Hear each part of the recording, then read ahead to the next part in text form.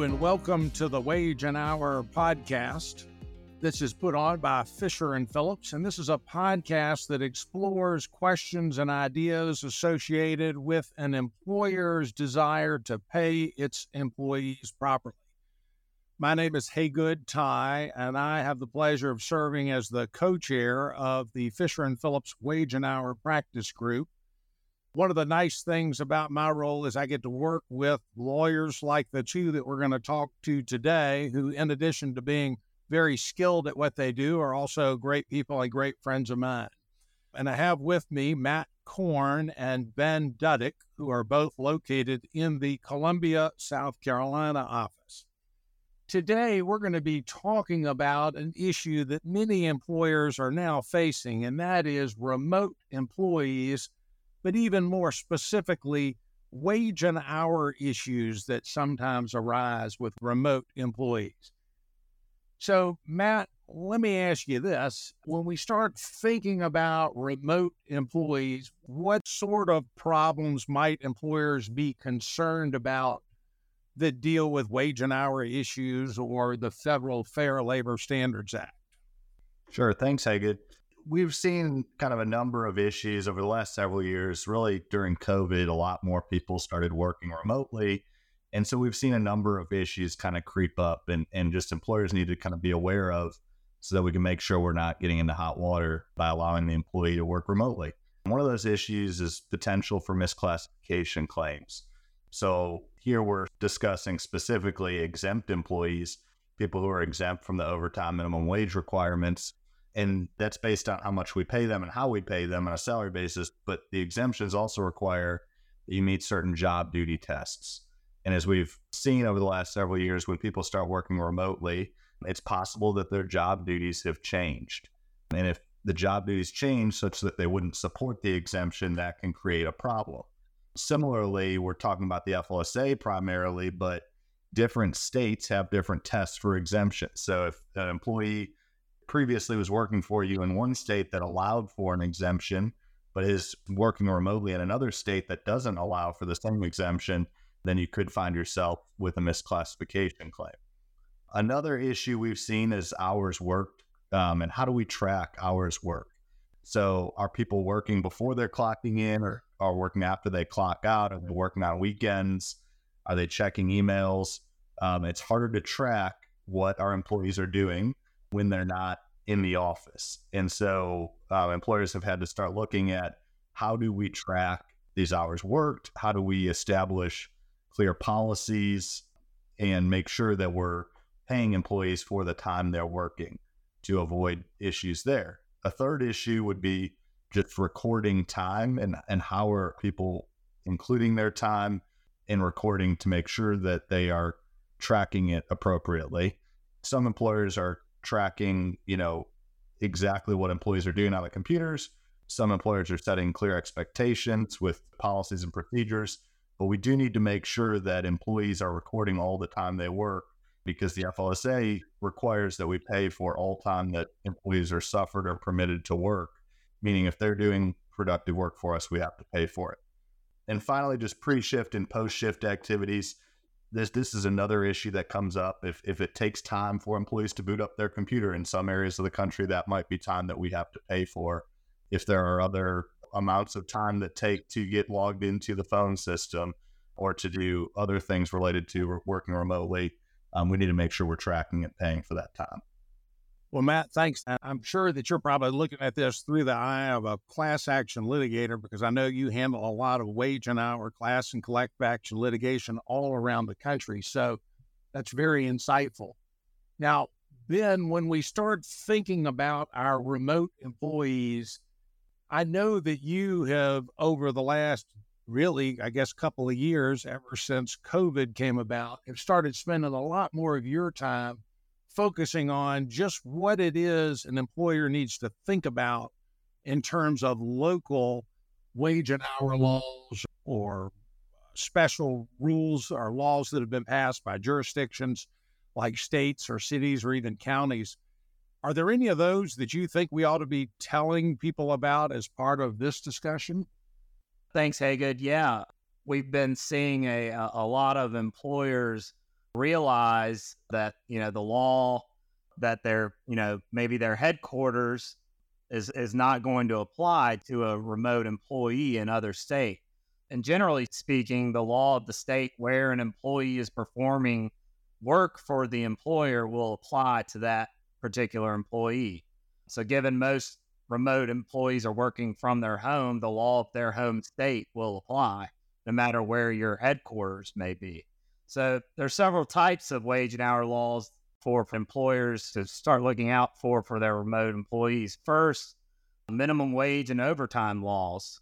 Although the FLSA's minimum wage is currently $7.25 per hour, employees need to make sure they're complying with any applicable state or local minimum wage laws that are often higher than the FLSA.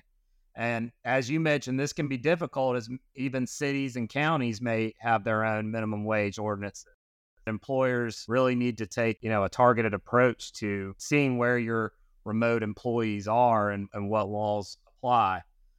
While the FLSA requires overtime for all hours worked over 40 hours in a work week, some states have different rules on overtime. For instance, California has daily overtime rules. As Matt mentioned, for exempt employees, employers need to be aware that even though an employee may meet one of the exemptions under FLSA, they may not meet an exemption under state law due to higher salary threshold or different duties tests. Second, meal and rest break laws. Although the FLSA doesn't require employers to provide meal or rest breaks, a good number of states do require them. And there has been a lot of litigation surrounding meal and rest breaks. Third, employers should also be aware that many states and localities have paid sick leave laws. And employers are often surprised to find that their current PTO or vacation policies are often not compliant with these paid sick leave laws. Fourth, some states require employers to provide written notice of various terms and conditions of employment, like normal wages and hours, and that notice needs to be given at hire, and in some circumstances when those terms change. And finally, employers need to review any state business expense reimbursement laws. In some states, you may be required to reimburse your remote employees for their internet, phone, and other things they use for work. Well, thanks, Ben. I know that you have spent a lot of time looking at these issues over the last couple of years. And one of the things that I know that you and I have talked about in dealing with some of our clients is the importance when employees are authorized to work remotely, the importance of the employer knowing the state or jurisdiction where they work, where the individual employee is working, so that the company can be sure that its policies and procedures are tuned in, adapted, and compliant with the local laws. So when we think about the companies that you've worked with in different parts of the country, what sort of tools do you think are helpful for those employers to be sure they're compliant with these local wage and hour laws that you've been talking about? Yeah, a few things. One would be a remote employee work acknowledgement or agreement that kind of sets forth the understandings and the rules of the road, so to speak, with the remote work arrangement. As you said, we've had some employers come to us and say, hey, an employee just told us they've been working in Montana for the last year and we didn't know about it. So that creates a whole host of issues, tax and compliance issues.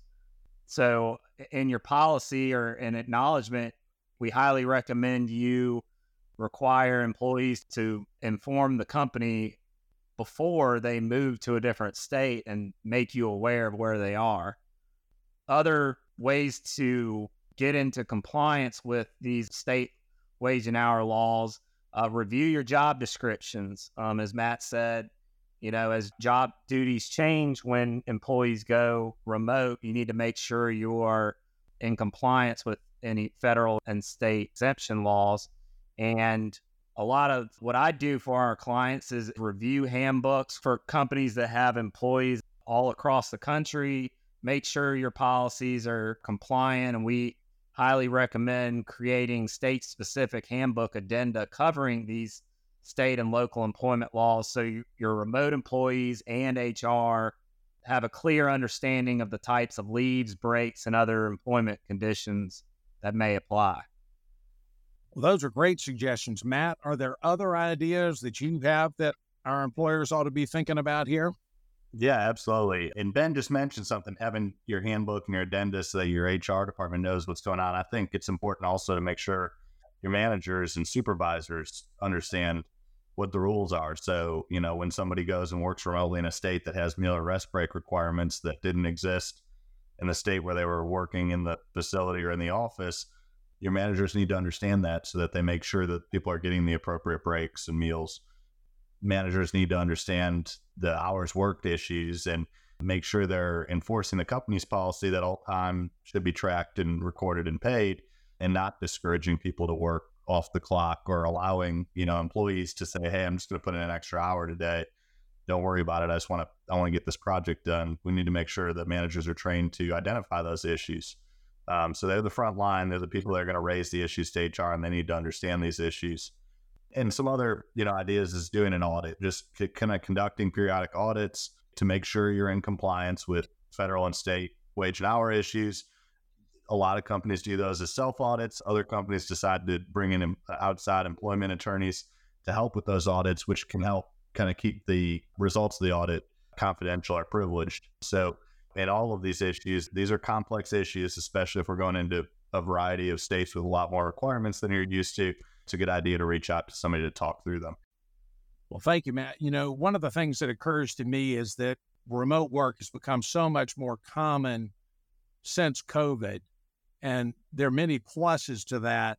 But a lot of times, as you were saying, our managers and supervisors have been accustomed to managing or supervising employees who are in the same physical location with them.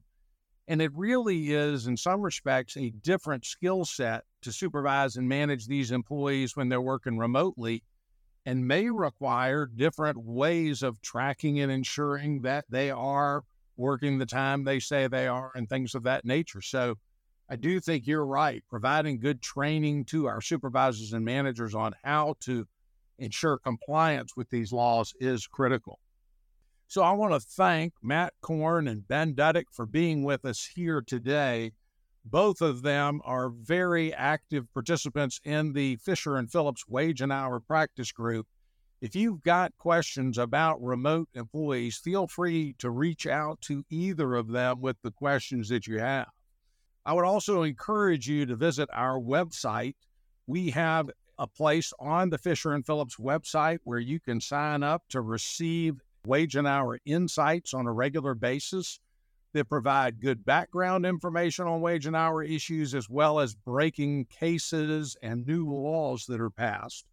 And there is a lot of other information there, including free resources related to wage and hour matters.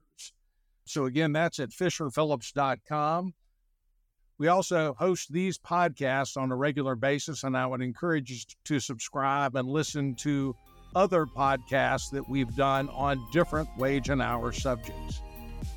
I hope all of you have a great and safe day. Thank you. This podcast provides an overview of a specific developing situation. It is not intended to be and should not be construed as legal advice for any particular fact situation.